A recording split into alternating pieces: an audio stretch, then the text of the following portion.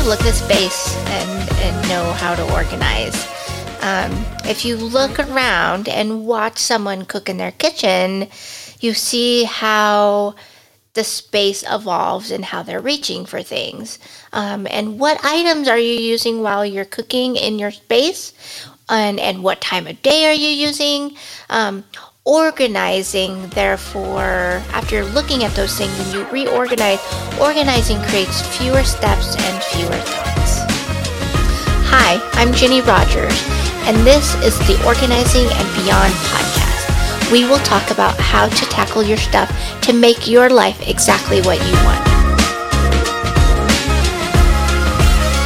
As I get deeper into the podcast episode, I will start to map out how to approach your homes.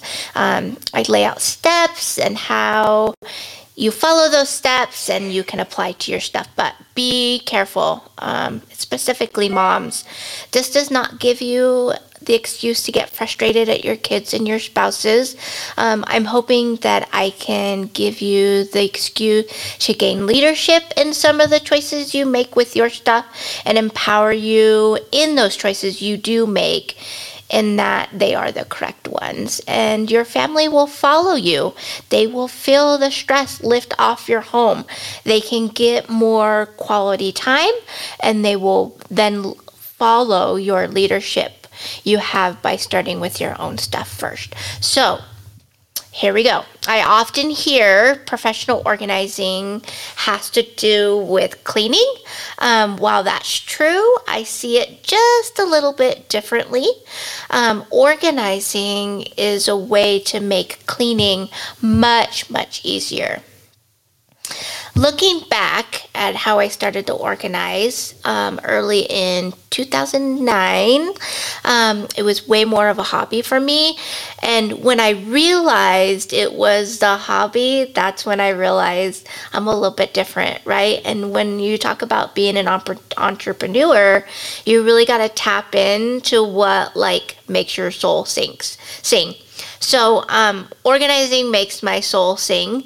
I, like a nerd, read tons of books, talks with lots of peers, and really they started hiring me to come organize their home because of how I was reacting with my work environment and how I was kind of shifting things around. And so I had my employees saying, hey, I need my craft room to be organized. And instead of being revolted, like usually people are, I was like, yeah, make some coffee, I'm coming over. So that was back in 2009, but I actually started organizing and beyond in 2020, right before the COVID pandemic started to unfold. I get asked all the time how I can specifically look at a space and know how to organize it. I find myself explaining how I come up with my solutions is really just watching how people exist in their environments. If you watch someone cook in their kitchen, you see how they move around. What moves you make in cooking in a space makes it easier, right? Fewer steps, less thoughts, right? Everything's organized and clear. You know exactly where to go. I approach organizing to support everybody's movements and thoughts. As I meet with more people, I've come up with questions you can ask yourself. Ask yourself if this stuff is clutter, right? Can you use every piece of furniture that's located within your home? Can you use your table during mealtime, or your couch is easy to relax on, right? You don't need to move that pile of laundry that's been there for days and days. Is your bathroom counter used for all the tasks it takes to get ready in your morning? Do you have the space within your bathroom counter? So professional organizing is utilizing the space within your home to maximize the stuff that you have in there. But the stuff that's in there is if it's usable. I love advocating for people who want an organized home but don't know how to get there.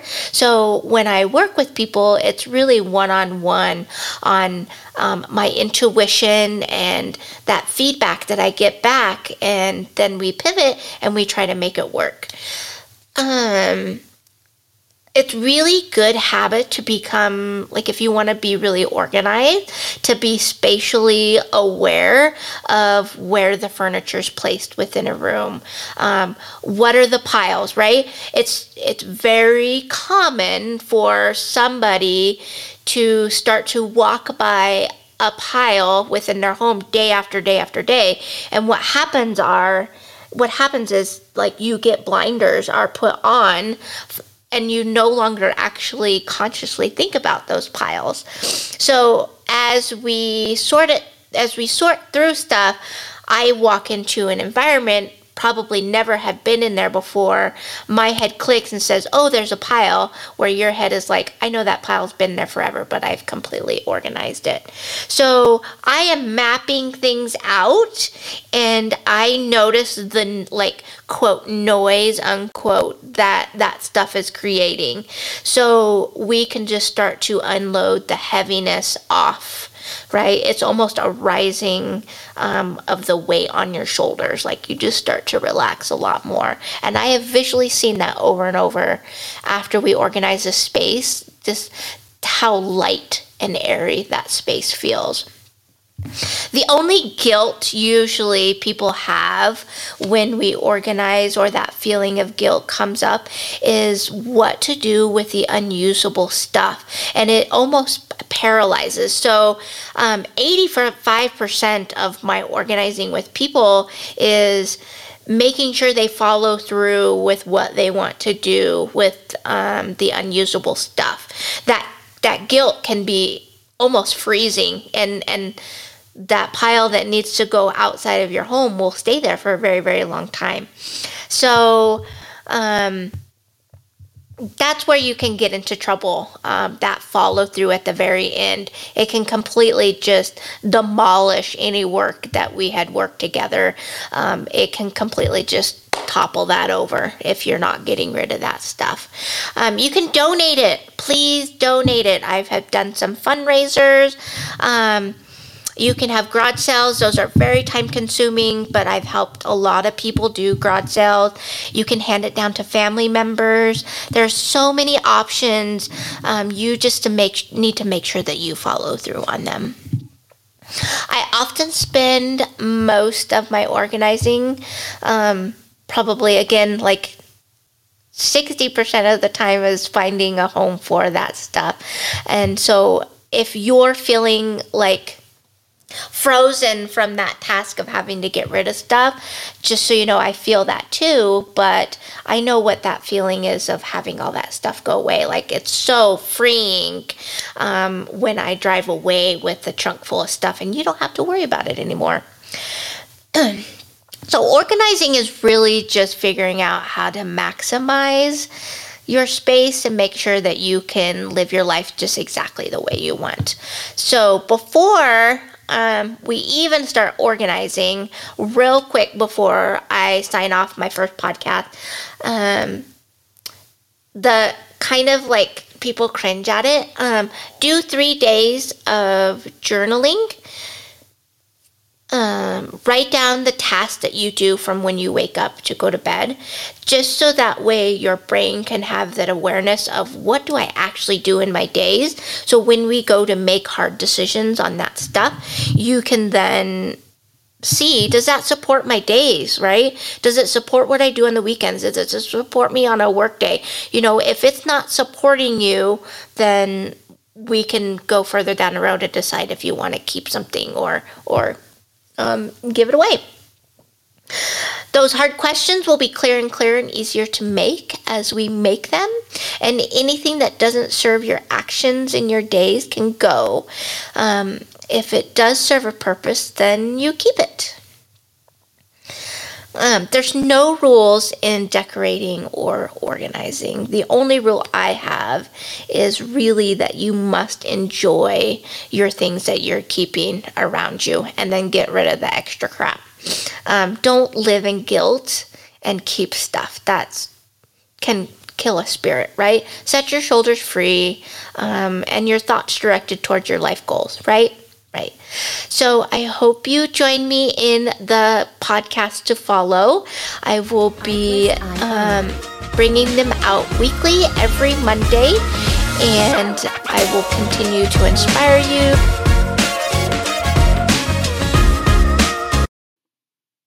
Join me next week for my second episode. Making hard decisions about what to keep.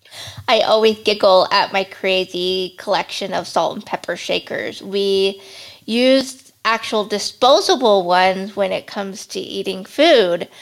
But I have this collection of salt and pepper shakers.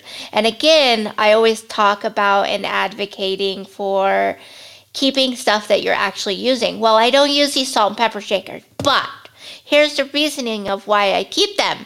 Is I actually got them from when my grandmother passed away, and they lived on her wall in her dining room.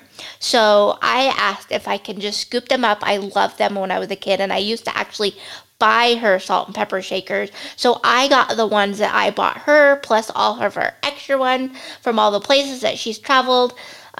There's salt and pepper shakers from places I've even never been to, and so I put them on my kitchen wall. So even though I'm not actually specifically using them, they bring a usability in my spirit, and I can look at my salt and pepper shakers and think, I have never been to Sedona, Arizona. However, they are for my grandma, and I'm going to keep them because they make me smile.